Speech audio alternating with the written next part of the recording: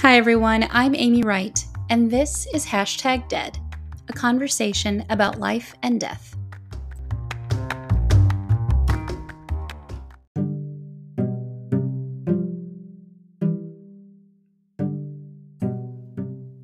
This episode of #Dead is brought to you by support from our listeners and by Care Patrol.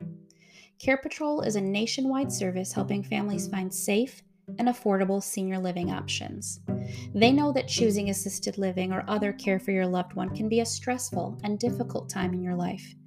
Their certified senior advisors will assist you in finding the answers. They pre-screen and monitor the care and violation history of all the communities they recommend. And much like a realtor, they'll tour with their clients and guide them through the process of choosing a new living arrangement and connecting them to local healthcare resources.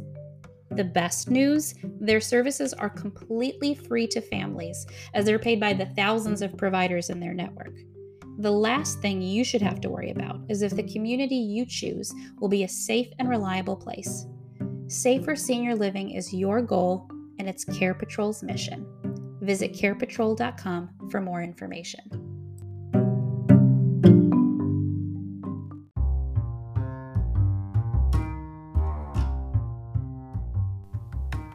Pete McMaster's legacy is his children. In this episode of #Dead, Christian McMaster, the youngest of Pete's 3 boys, shares how his family responded to Pete's Alzheimer's diagnosis in 2013. He details what it was like to make an international move with his young family in 2017, and what it took to stay close to his mom, brothers, and dad across an ocean and as Pete's Alzheimer's progressed. Ultimately, Christian shares the moving and meaningful way he chose to honor Pete's legacy at the time of his death in 2020 against the backdrop of a global pandemic.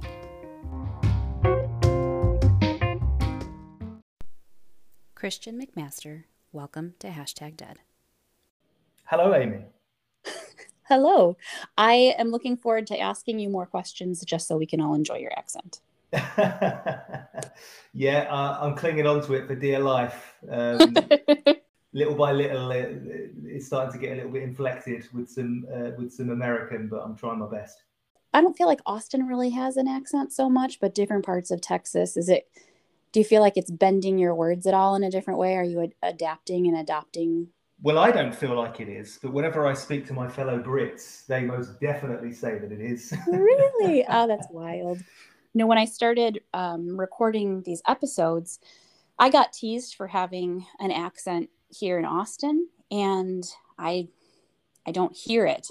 But now, having been in Austin for a while and being back with, Midwesterners, I'm like, gosh, that accent is so jarring. It's so great. Like, why do we have to be so hard on our consonants? I know, I love it, actually. I mean, obviously, I married one, so... Well, can you tell us that story? Can you talk about how you got from the UK and how you met your bride, and that's how we met. Anna, your wife, is a good friend of mine. She's one of my favorite humans in the supporting senior space. So I'm Wonderful. a big fan. I'm a big fan of Team McMaster. Absolutely, me too. And I'm saying that on record because I'm sure she'll listen back to this. Well, yes, of course. No, so we met at work. Sort of a slightly boring story of kind of office romance, really. Anna was living in London. She's lucky enough to have an Italian passport, so she had actually lived in Milan for a year before moving to London. She fell in love with London first, I think, before she even met me, and she had been there for a year or so when she started to work. She came to work at the company that I worked for. So between the two of you, she's really the fancy one. Yeah, well, she's the one with 2 passports. Okay. I still have yet to receive my US one. So we met at work, 16, 17 years ago now. Wow. And how did you get from the UK to the US? Well, we dated for a bit, and it was all going very well. And Anna, to her credit, very much planted her flag and said a few years into our relationship that, hey, look, if this is going to go any further, if we're going to get married and do the kids and the family thing, you should know that I do not intend to live in England for the rest of my life, and that she always saw her life, her completing her life in the US. Obviously, by that point, we visited Texas, where folks live up in Dallas, and the US in general, loads, and I fell in love with the country. Always have loved America. So for me, actually, it wasn't a very big decision, or as big a bombshell as I think she thought it might be. And obviously back then, you know, we were a few years away still from even getting married, but I was still all in. But of course, you know, fast forward marriage, kids, Anna said, all right, Bucko, time to move. And so I was like, great, yeah. I mean, I had to sort of disentangle myself from work stuff. I used to own a business in London. And then, yeah, but then we all moved, the whole family moved when the kids were very young still, in 2017. And what was it like leaving your family? That was the hardest part, you know, family and friends, but certainly family more so. You know, my dad had been diagnosed with dementia and early stage Alzheimer's about 2 or 3 years before we moved. Okay. So we had taken the decision to move before that diagnosis, and of course, as the date approached when we were due to move, with that happening in the interim, that made things a little trickier. You know, I felt bad, obviously leaving my father, but he probably more so just felt bad kind of at the point we left. My dad was in pretty bad shape with the disease. So I suppose I felt a little guilty. You know, I've got 2 older brothers. I'm the youngest of 3 boys. And we'd always been very close to our dad. And we all collectively, with the Alzheimer's, we all, you know, collectively had to, you know, really do our best to, you know, keep in contact with him and try and do our utmost, really, just to help him get better quality of life in whatever years he had left. So with me leaving for the US, obviously I was aware that would kind of be, you know, making the load a little heavier for those guys. So sure, that was tricky. And my mother too, who I'm close with, and my mother and my father would have long divorced, but had, you know, fortunately have a very good relationship still. And my mother also was great actually after the diagnosis in terms of, you know, kind of looking after him and doing things for him. So yeah, that was tough. That was the toughest part of it. But, you know, it was just an opportunity for my family, you know, my new family, my 2 young boys. We just knew that we could give them a better life here. So ultimately it was the right decision.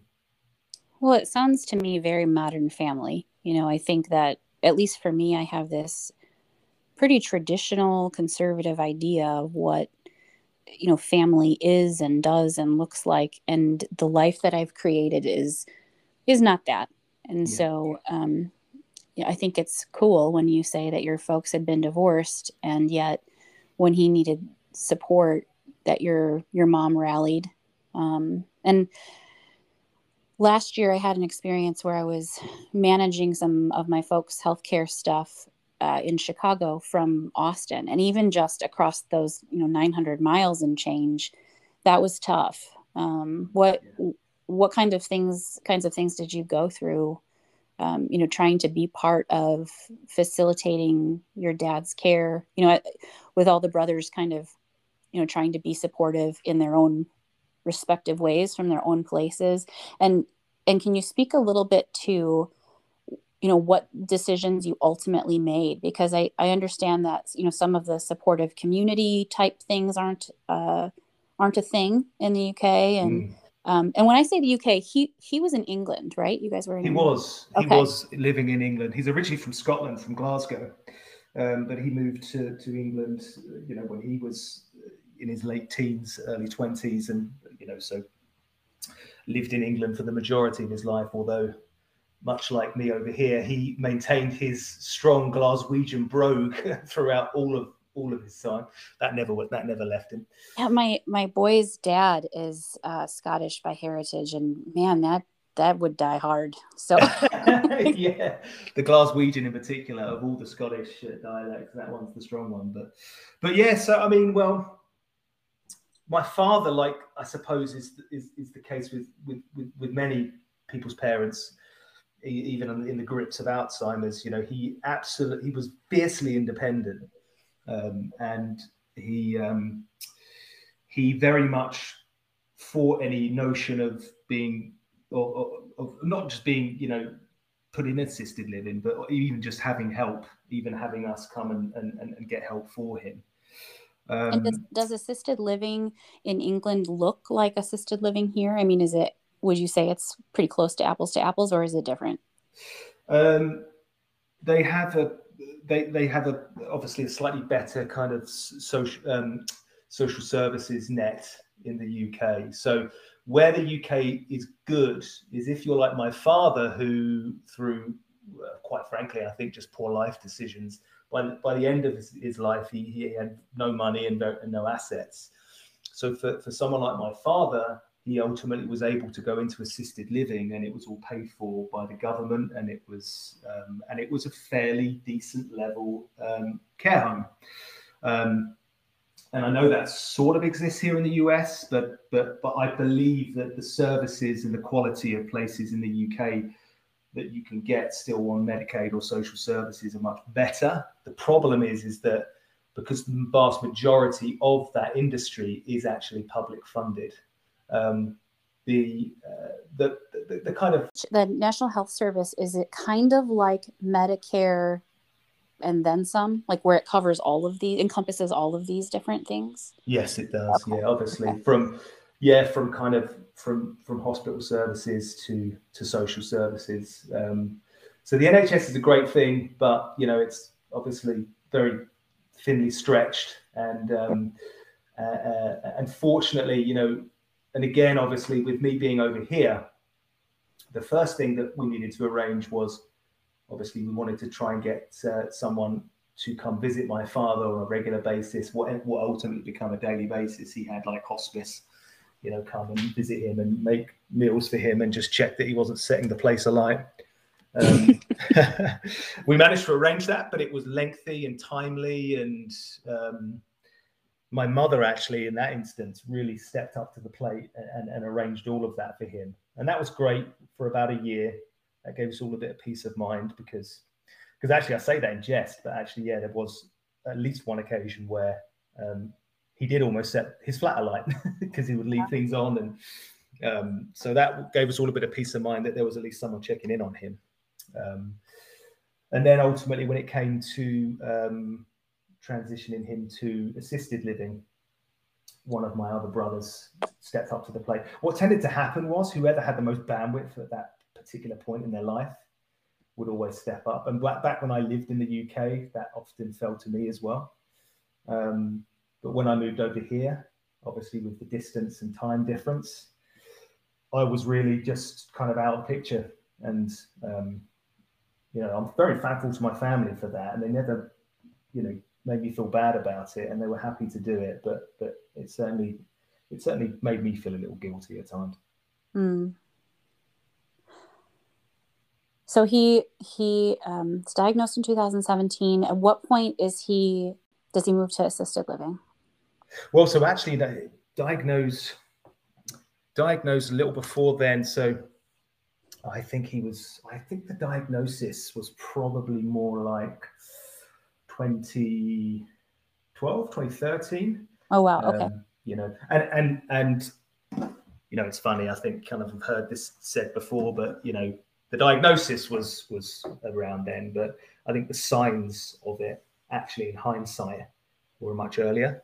A lot of his behavior we just put down to, you know, the kind of dodderiness of an old fella of that generation. Well, I think that's so common. I feel very strongly that family sees changes and will notice things, and patterns start to emerge. But, you know, whether it's calling Anna's business or calling hospice or whatever, it feels like there is usually a major event. There's some kind of crisis where a family has pieced together some sort of solution, that gets them by for a while until the bottom falls out. And then, whether it's the example that I use is, we knew mom was confused until the day she drove to the grocery store and couldn't remember how to get home. And that's when we realized we had a serious, serious problem on our hands. So what you're telling me it feels really consistent with what some families go through. Yeah, I've heard a lot of anecdotal stories that are similar to that too. Yeah, we had our moment when I think it was my older brother had a conversation with him. And I distinctly remember him kind of like putting the call out to the rest of us to say that actually, look, Dad's, we definitely need to get him looked at, get an expert to check him out, because this is beyond just the normal doddering behaviour of an old fella.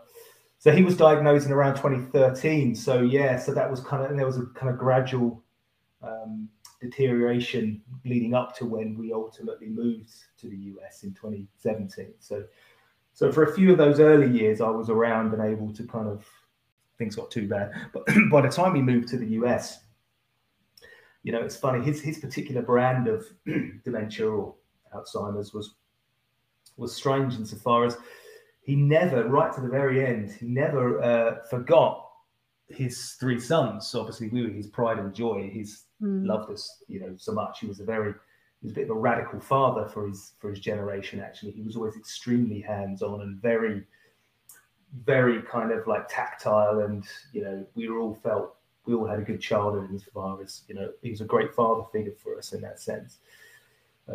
That to me feels exceptional, given that he's a Scottish dad too. Yeah. Because that's absolutely, warm and fuzzy. I mean, there's a reason the state flower is the national flower is the thistle. Like it's not warm and fuzzy is not what comes to mind when I think. No, and I think that's a fair stereotype in most instances, but he was the exception. Yeah, he was. For my dad was older than my mother too. My dad was born in 1939, so we're talking about we are talking about Depression generation here almost. Sure. And from Glasgow, Scotland, which was not a nice place to be in the 40s and 50s. And I don't know what that was. His father was a classic Scotsman, fairly strict and dour, and so I don't know what it was about. Pass that off onto my father, but I can see me and my three brothers, and we have all subsequently gone on to have boys. It seems to be our family curse, just boys.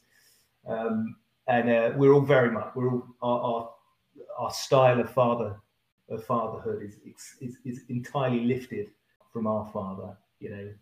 My kids, I won't leave them alone. They get annoyed with me sometimes. I'm a little too much hugging, and I think I get that entirely from.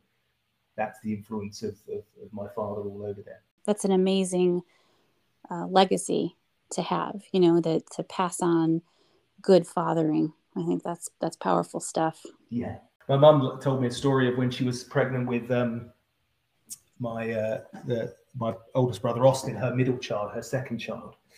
But this was 1976 down in England in Eastbourne, and she was in the ambulance back then. They don't do this anymore, but back then they would have an ambulance come and pick you up to take you to the hospital when you went into labour. My mother, my father wanted to be in the ambulance and wanted to travel with my mother and be there with her in the hospital. And back then, that just wasn't the done thing at all, to the point where the ambulance drivers just weren't going to let him in. Oh, wow. And their attitude, my mum remembers to this day, their attitude was one of like, why would he even want to do that? Like just complete bafflement and confusion as to why a father would not want to just be down the pub while all this was taking place. Just call me when it's done. Yeah, call me when it's done.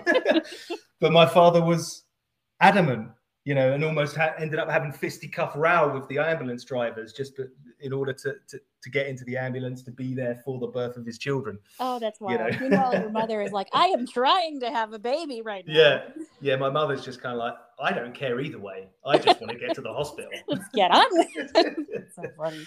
So they're separate, or they're divorced, and she's kind of stepped up to be primary caregiver in his later years, and he's had this diagnosis for a while by the time we're in like 2020. Yes. As you are hearing about his decline, what kinds of stuff is coming up for you? The last couple of years I found very difficult because my only real means of communicating with him was over the phone. And obviously with me living in America and with his general kind of state of mind being as such that, you know, he no longer was really able to operate his phone himself. It was very much a people, you know, we call him kind of setup. Mm-hmm. And also actually come to think of it, there was this period which was very frustrating for all of us, in which he used to call constantly, and he would call constantly, leave a voice message every time he called, and you would wake up in the morning or finish a day's work and there'd be 17 voice messages from Dad. Oh, wow.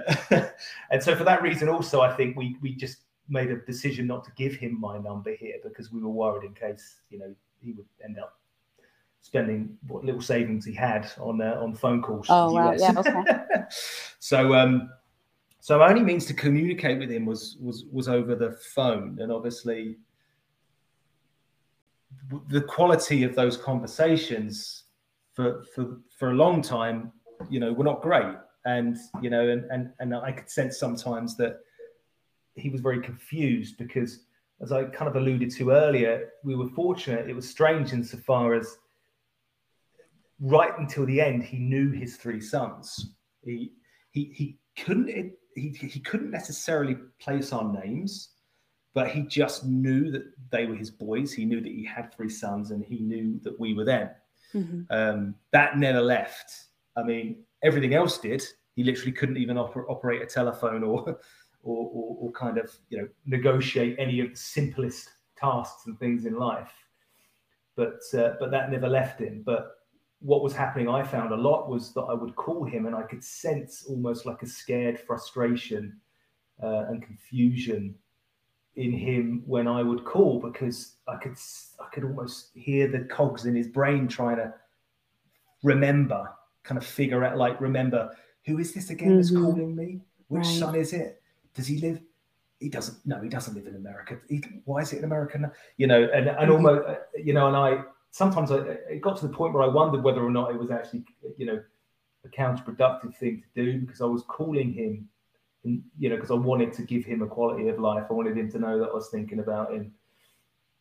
And I was doing it ultimately on the surface for his benefit. And then I did start to wonder at times whether or not what I was doing was actually just making it worse, you know, interrupting his day with this just confusion bomb that would then potentially kind of, you know, disorientate him for the rest of his day, you know.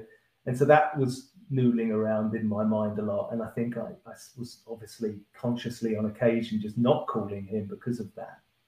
And then, you know, and then that's an evolving issue, because suddenly you might go a week or two and you haven't called him. And then when you call him, obviously the confusion's even worse. And then, and you know, we can't see each other. You know, he was incapable of, you know, he was well past the stage of, I mean, to be honest, even before his Alzheimer's, I don't know how he would have figured out WhatsApp or video calling. So obviously he wasn't you know, we didn't have that. So it was difficult. It was hard, and I just remember carrying the load a lot on a daily basis. Every moment, every hour of every day, I would think about him, or should I be calling him? And crap, I haven't called him yet. And I wonder if he's okay. And you know, it was subtle, and it was something I probably didn't really, you know, I've had to backload a little bit almost on that, because I think that was something I didn't really appreciate what was happening to me at the time. just getting on with life and other stuff. But well, yeah, after he passed, I think after he passed, I think I realized actually that load was lifted in a strange way. That's a really important thing you bring up. Two things have come up for me while you're sharing this. And the first one is that for a while I was a care manager for a non-medical home care company. So the folks that do like caregiving services. And sometimes, a lot of times, there was an event where they recognized, an older adult in the family couldn't be without a companion or some supervision, for issues of safety. Sometimes that was the case. But it seemed like more often I would get calls where someone was starting to be confused and they wanted someone a couple hours a day to make sure that meals were being made so that they knew their loved one was eating, or that the right medications were being taken and not, pocketed or, stashed somewhere or accidentally spilled and mixed up. And it felt like so often they were already apologizing and saying, look, mom was the most amazing mother. She was so doting and devoted, and now she's angry all the time. Or, same with dad. He's real grumpy, and he's so resistant to the idea.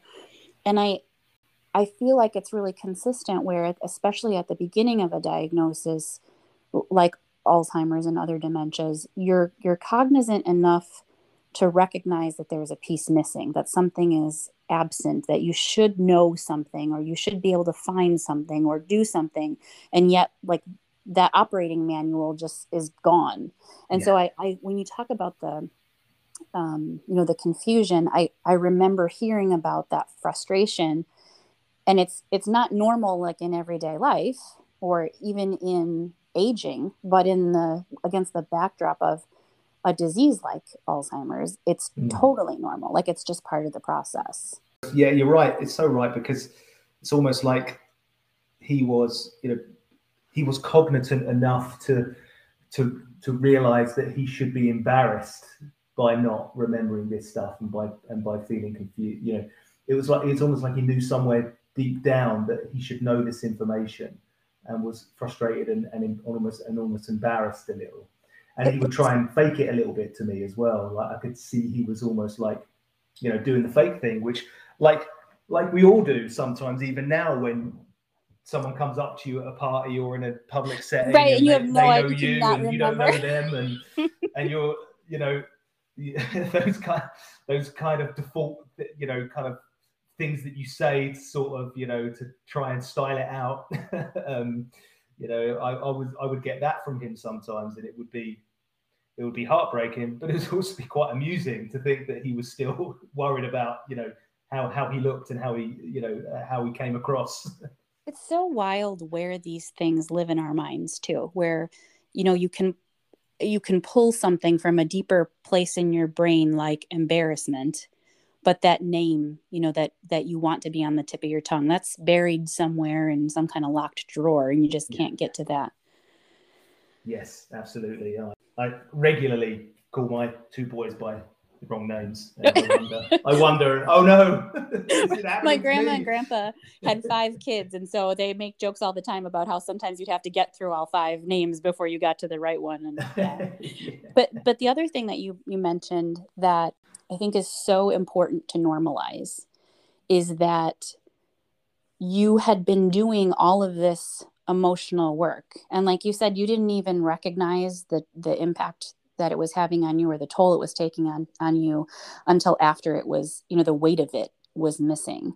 But I think it's, especially when you're talking about anticipatory grief and knowing that the end of this experience, this battle, this process, it's coming, and you kind of dread it. And correct me if I'm putting words in your mouth. I don't want to say, I think I'm paraphrasing, but if I've gotten part of it wrong, please correct me.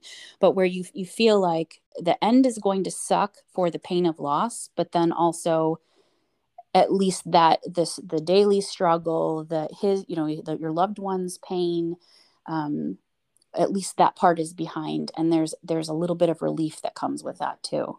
Yeah, no, I agree 100% with you on that one.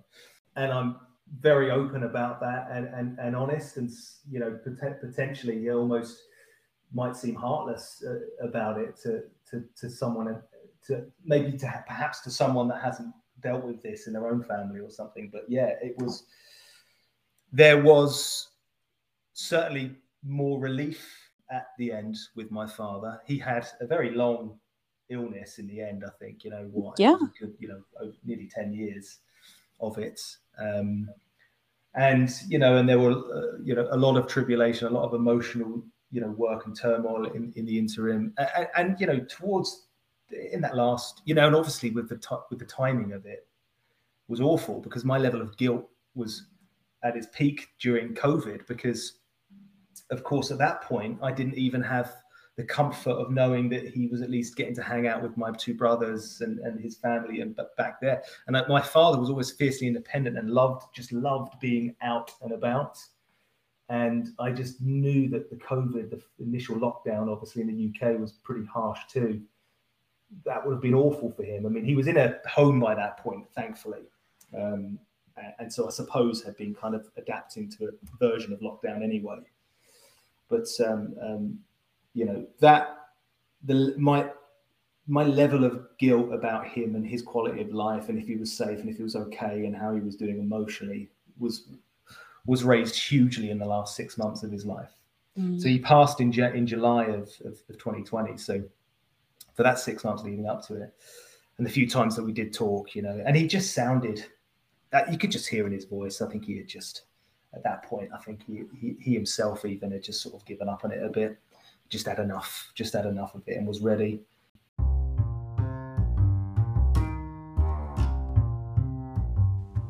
Say hold that thought for a quick sec while we pause for a word from our sponsor.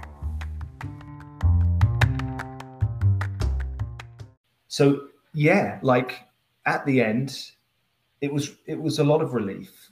You know, of course, the stress of it, the tricky part was obviously then being able to say goodbye to him properly, what with COVID and me being here and travel. What was that like? What did your family come up with?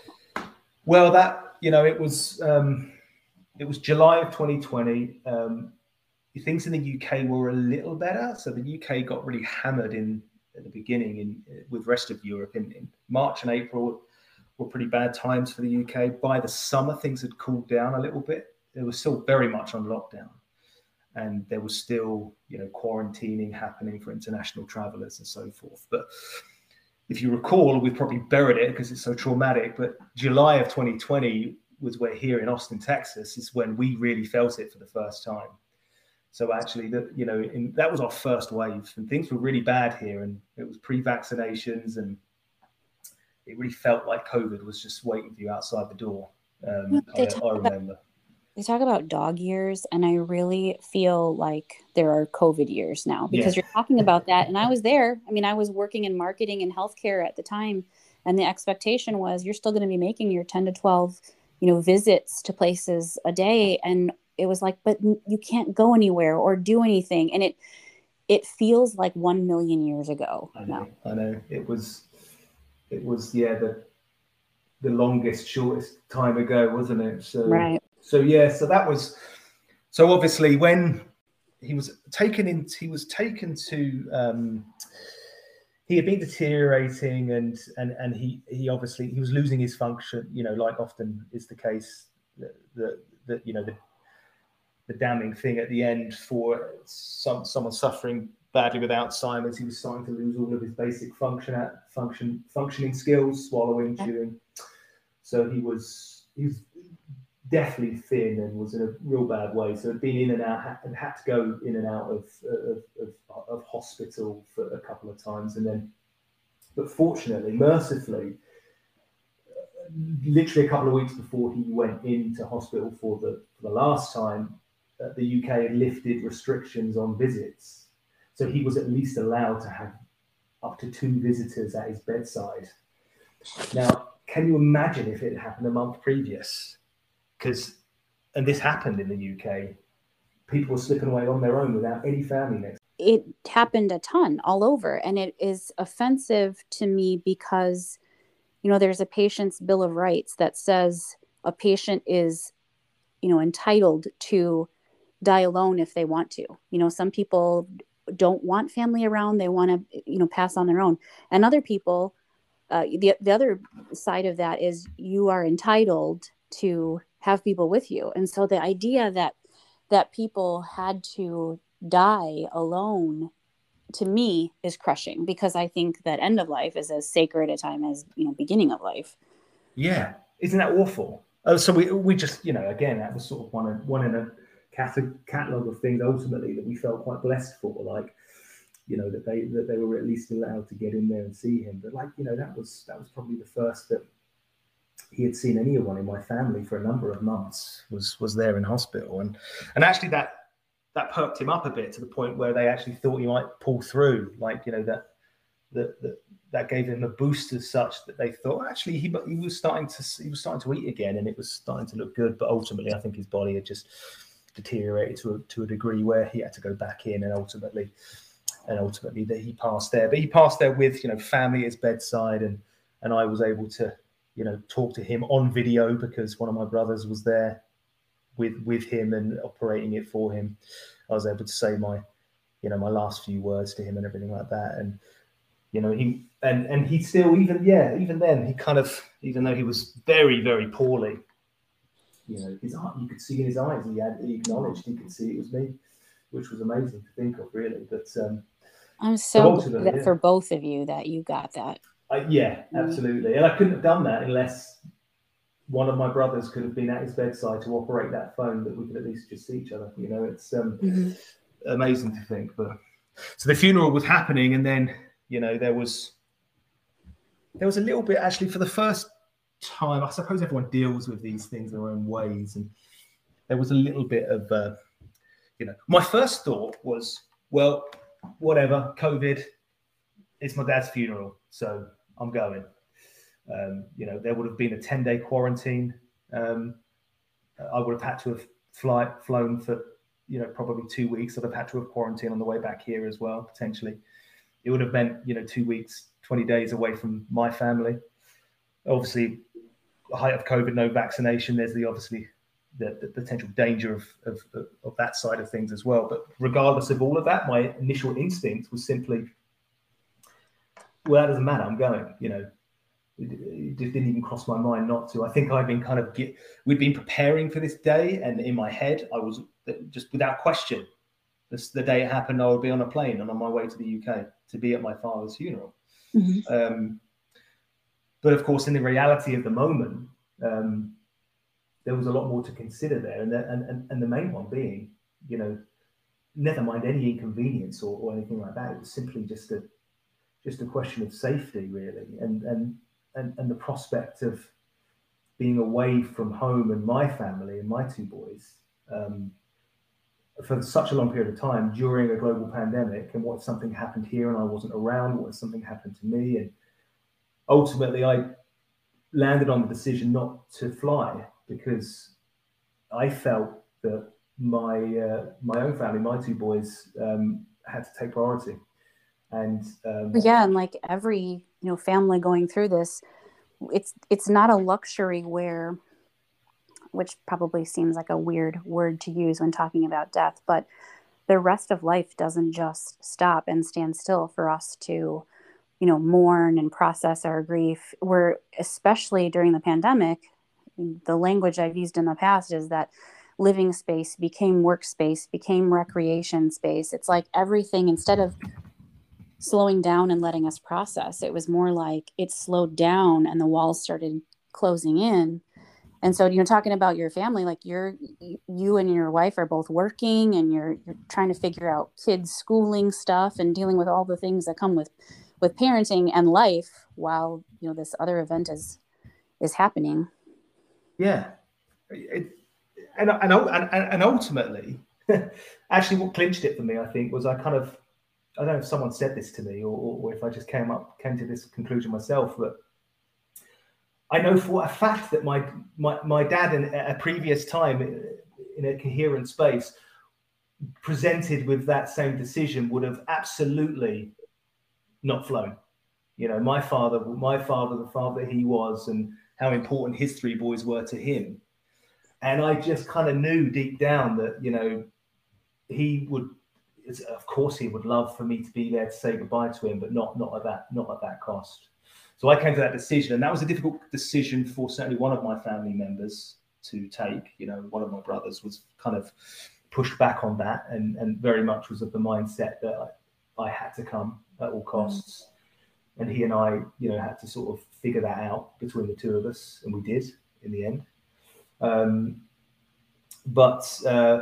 Yeah, ultimately it meant that, you know, they had the funeral, but I wasn't able to attend. It was a small funeral because, you know, things were still fairly locked down. I think it was a maximum of 6 people were allowed at that point. Rule of 6, they called it in the UK in any indoor event. So we had a small funeral, and we just hooked it up to the video. So I streamed it live. How new age is that? I live streamed my father's funeral. Yeah, I think COVID changed everything. You know, you mentioned that your dad was like Depression era, and his age is more consistent like with what my grandparents' age is. Yeah. Even though I think we're probably real close to the same age, and they had little quirks, little peccadillos that they acquired, habits they picked up from living through the Depression. And you can see how across their generation, that experience changed everyone. And I can't help but speculate and wonder about how living through this pandemic is going to, I wonder about it more for my kids, how it's going to affect them. You know, like my kids are just a little older than yours, but thinking about like how their school, you know, half of their school experience at this point has been virtual school. Like it hasn't been at all what we grew up with. Right. And so like masking, all of these things that have just become what we do now. Yeah. That's so interesting, Amy. I hadn't thought of that, but you are so right. Yeah, we are, you know, they will absolutely be the product of this generation will be the product, you know, it will have had an effect on them in some way. It will manifest itself in some version.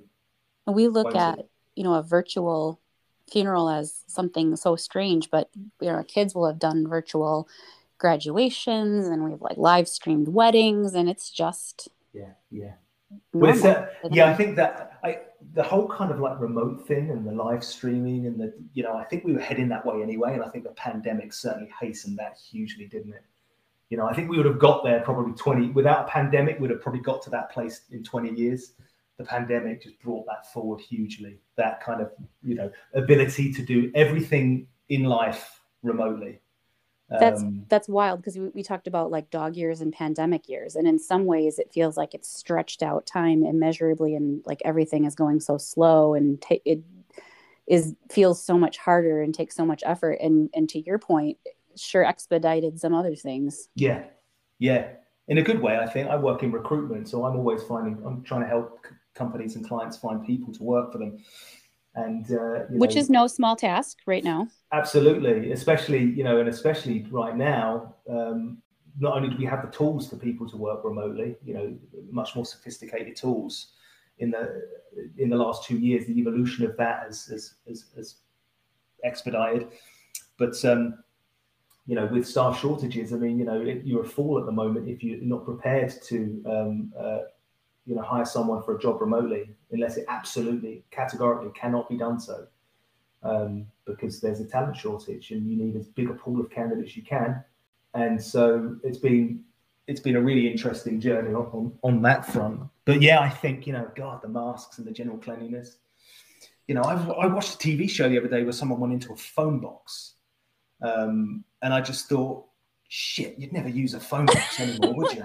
That's where all the cooties live. You know what I mean? Like, exactly. And this was a TV show from it was a British show from like 2014 or something. And I just was thinking, God, like, you know, how long will it ever go away? How long will it take actually for us, those of us that have lived through this, to kind of, to ever drop those kind of routines that have adapted around the pandemic. I don't know. It's interesting. But I know that I'm smushing two totally unrelated things together in saying this, but when the parallels were initially drawn between the Spanish flu and COVID, the first thing that popped into my mind was nobody expects the Spanish Inquisition, which I know is totally not related, but it was like, nobody expects Spanish influenza. And so I have that in my brain. And I think about, in 2014, nobody was looking forward going, you know what we should probably prepare for? Well, I mean, maybe virologists and like preppers were thinking of it,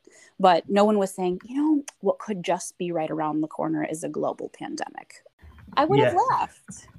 And there was a moment sometime during quarantine where I was doing laundry and watching Doomsday Preppers, which I always looked at as like, they're cuckoo for Cocoa Puffs. Like they're way out there, except when they started talking, the interview would include like, what are you prepping for? And so many of them said global economic collapse. And I'm like, well, I just had to wait 2 weeks for toilet paper. So I don't know. It could be coming.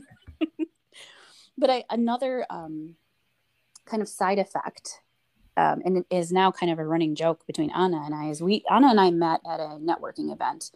It was like a speaking educational thing. And I was brand new in Austin, and she's very gregarious and very open. And I loved all things Anna. And so whenever we would, bump into each other at other events, I would always gravitate towards her. Well, then everything shut down and we weren't doing networking, and she was up to her eyeballs in her stuff and I was up to mine and in mine. And then we met out as things reopened at another networking event, and it was crowded and I felt so insecure. Like being out with people again, I felt like suddenly I had no social skills. I didn't know how to do small talk. I felt weird introducing myself to strangers. Totally a weird and foreign feeling. And then I turn around and I see, above the mask, Anna's eyeballs. And I'm like, oh, thank God, a familiar face. But I was so glad to see her and to, just have like somebody that I knew, a friendly face, because at that point I'd been listening to somebody talk from an emergency room for about 20 minutes, and they had no need for my service, and I really didn't have any need for theirs, but I just didn't want to have to deal with having to talk to somebody else. So I was so grateful. Yeah. And I've just recognized that the pandemic made me so much more introverted. Yeah. Like the walls closed in and I was okay with it. Did you have an experience either similar or totally opposite? What was it like for you? Yeah, it was. It's funny having the two young boys in a weird way kind of helped, because it gave both Anna and I a little bit of a focus, at least. I think it would have been. I definitely feel like I was at a stage in my life. I was in a chapter in my particular life right now where I was better equipped to deal with a global pandemic. I can't imagine what it must have been like for kids in their 20-somethings, that stage in their life, young, free, carefree, single, wanted social. It must have been awful for them. It would have been awful for me. I think back to me in my 20s, what my life was all about, and all the things that I cared much more deeply for would have, all of those were taken away. Mm-hmm.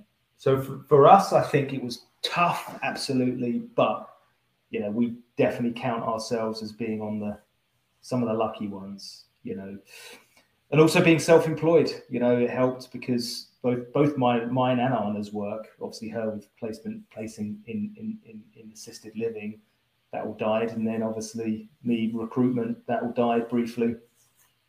So we actually just were able, but we had the freedom therefore actually just to kind of go, right, well, let's just not think about work for 3 months and focus on schooling and plow all of our energy and effort into the kids. So we were able to do that, and that came with some frustrations, obviously too. But I feel like we were some of the lucky ones. We came out of it in pretty good shape. Well, I also want to commend both of you for your relationship, making it, because I think that living life in a pressure cooker in a pandemic, as everyone's doing their own thing, working, all the things, it's really, really hard on a relationship. And, you know, some people went into that already hanging by a thread, and the pressures of the pandemic were just enough to snap the thread. So I give both of you props and have great respect for the fact that you were able to grow your respective businesses, focus on how best to support your kids and what they needed, and also maintain your relationship and your respective senses of self through all of this to get what I hope, you know, despite a new variant, but I hope is closer to the other side. Yeah, absolutely. Thank you for saying that, Amy. Yeah, no, we consider ourselves lucky there as well. You know, I know it was really shone a spotlight on a lot of relationships, didn't it? And not all of them were able to bear it, but you know, we were lucky. Well, I wanted to ask you about, you know, you were telling me about the funeral and participating virtually, but wasn't there something else that you did that was kind of special that you had created for your dad? Yeah, I wrote a song for him actually, which was ultimately then played at his funeral. That all evolved sort of quite organically, but that was well, actually, my dad first and foremost always fancied himself as a bit of a music guy. The reason he moved to England in the first place back in his late teens was he had desires to be a singer. So he came down literally like the kind of the streets paved with gold story of coming down wild. to London. If the boys from Liverpool could do it, why not him? Yeah, and obviously that didn't really work out. But so he's always he's always big into music, and I was always, you know, I learned to play the piano when I was a kid and was really obsessed with it and used to try and write songs and poetry at a very young age. And I think everyone thought actually that that might be, I was doing it at such a young age. I think everyone thought that might be what I ultimately ended up going to do. But I don't know, just got a bit older and got into other things and kind of completely dropped the piano actually, and almost to the point where I forgot everything that I had learned. But we decided when we moved to this lovely big house we have now here in Texas, when we lived in London in those squalid flats, we always promised ourselves we'd have a front room with a piano in it. And we did that. So we bought a piano about 2 or 3 years ago. And since then I've kind of been practicing again and started to, you know, kind of remember the mechanics of it, and hadn't really started writing songs or compositions or anything like that. I didn't even really know I had that in me, to be honest. But with my dad's deterioration and as it looked increasingly like it might be the end, my mind immediately went to the next phase of, like, you know, the funeral and will I be able to make it? And then when it was established that when I decided that I wouldn't be able to do it, I was obviously kind of heartbroken and guilty and wondering how I was ever going to, you know, kind of reconcile that in later years. And this is going to sound weird, but the inspiration came from Anna and I were watching. Have you seen that movie with Will Ferrell about the Eurovision Song Contest? No. It's hilarious. So basically, I was not expecting you to say that this beautiful end of life tribute was in any way related to Will Ferrell. I know. We were watching this movie and it's about the Eurovision Song Contest, which you might not have heard of because it's obviously mostly a European thing. But Will Ferrell was in it, and they were songs that they were singing, and I just suddenly had this light bulb moment where I thought, why don't I write him a song? Actually, no, I think I might have got my timeline wrong here. Actually, this was when Dad was deteriorating. He was still alive, but he was in hospital. He was, you know, they were thinking possibly, you know, he might have only a number of days left. That's when the inspiration struck. So my thinking was, why don't I, as a goodbye almost, or something that I just thought he might be able to respond to even in his deteriorated state, I thought I'll write a song and I'll take a little video on my iPhone of me singing it for him and about him, and he'll get a kick out of that. So I basically sat down and just started to kind of like mess around. And I don't know, it just sort of came to me, like it was almost like kind of pennies from heaven. Like I actually don't know if I could go sit down there now and do it again. I actually don't know. I haven't attempted to. But I sat down and just this melody came to me, and then the lyrics. I've always been pretty good on because I was always quite poetic, and so I managed to kind of like construct the lyrics, which was almost like a bio of his life. And it started to just form in front of me, and it just started, and I was really proud of it. And I took what was initially I just took a very kind of crass video of it, and then my brothers played it to him at his bedside, and then took a video also of his reaction to it, and that was wonderful. And that was the only reason for it at the time, actually. And then fast forward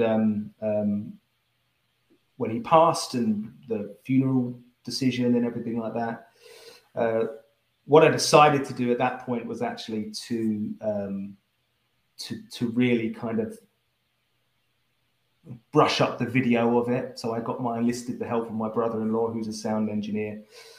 I enlisted the help of neighbors for equipment, microphone and everything else. And, obviously posted the story on the Facebook page, and, and the support that I got from the neighborhood was wonderful. People came around with, amps and mics and everything else. And so I sung the song on a video, did a much better version of the video, did a really good sound quality take of the audio as well. And we decided that what we were going to do was that we would play that at his funeral. And so in my absence of not being able to be there, we obviously had the sort of projector and everything hooked up, and in the middle of the service, they played that song. And I was obviously live streaming into the funeral, and it just was wonderful to be able to sort of be there in some way. Almost, it was like a kind of like a song eulogy, I suppose. And it hugely helped the grieving process for me. It gave me something to focus on, to write that song and then to film it, and then it allowed me to in some way be there at his funeral, even though I couldn't be physically. And and then I ultimately, because once I had the finished article, I put it up on my personal Facebook page and neighborhood Facebook page, and Reddit. I put it up on social media, and the responses and the feedback I got were so wonderful. I was really proud of myself. It just, something great came out of it. And I just knew that in terms of tribute, my dad being so into music himself and always secretly having wanted to have been a performer, but being of a generation where actually, unless you were on stage or on the telly, no one got to see your stuff. I know he would have loved that. That would have, I couldn't have created a better tribute for him, because it would have been what he would have wanted to do, I think. And then, went out on social media, and everyone was great about it. And it really helped. It really helped me, actually. It made the whole, I've subsequently not had any kind of guilt about not being there at his funeral. And I think it's entirely because of this song and being able to do that for him. Well, I think it's another way that you've contributed to his legacy, by doing something that he wasn't able to do, kind of in honor of him. I think that's really beautiful. But also with Will Ferrell as your muse, I don't know. Absolutely. I mean, does it get any better? Yeah, no, you're so right. Absolutely. Like, that the legacy thing, I guess my dad was not brilliant at kind of cultivating his own legacy. So I think it falls to me and his sons to do that for him. Ultimately, that's what we all want out of life, isn't it? You feel that way as you get older. What is your legacy? What do you leave behind? If it's your children, great. But so I felt like I was able to do that for him. And in the end, if it wasn't for the guilt of being far away, and that was the rocket that I had to do it in the first place. I think if I was just in the UK, I would have just been there at his bedside and I would have gone to his funeral. And I don't think I would have been inspired to write that thing. So almost the distance and the associated guilt of that was the fuel that kind of led to the inspiration to do the thing in the first place.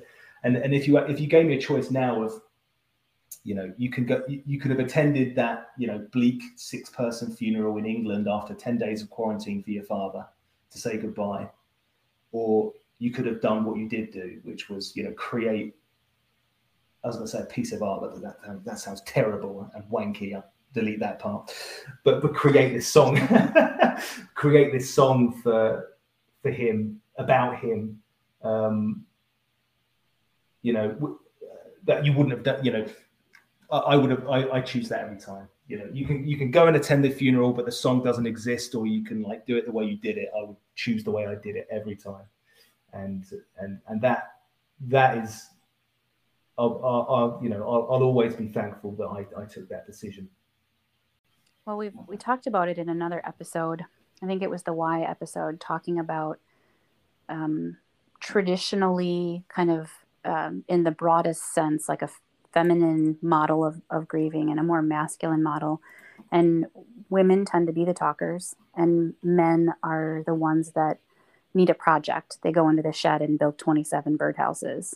And, you know, one is not better than the other. And, you know, myself, I've smushed them together. I need the project because I have so much energy around those emotions. But I also need to talk them out. And it kind of, in some ways, it sounds like, you know, creating this piece of art was your birdhouse. Yeah. Oh God, I'm that classic male character. Yeah. I'm totally you know, my language of love is cooking food for people and doing things for people, and not so much. You know, I'm not hugely verbose on that side of things. Well, I just thank you for sharing your story so openly.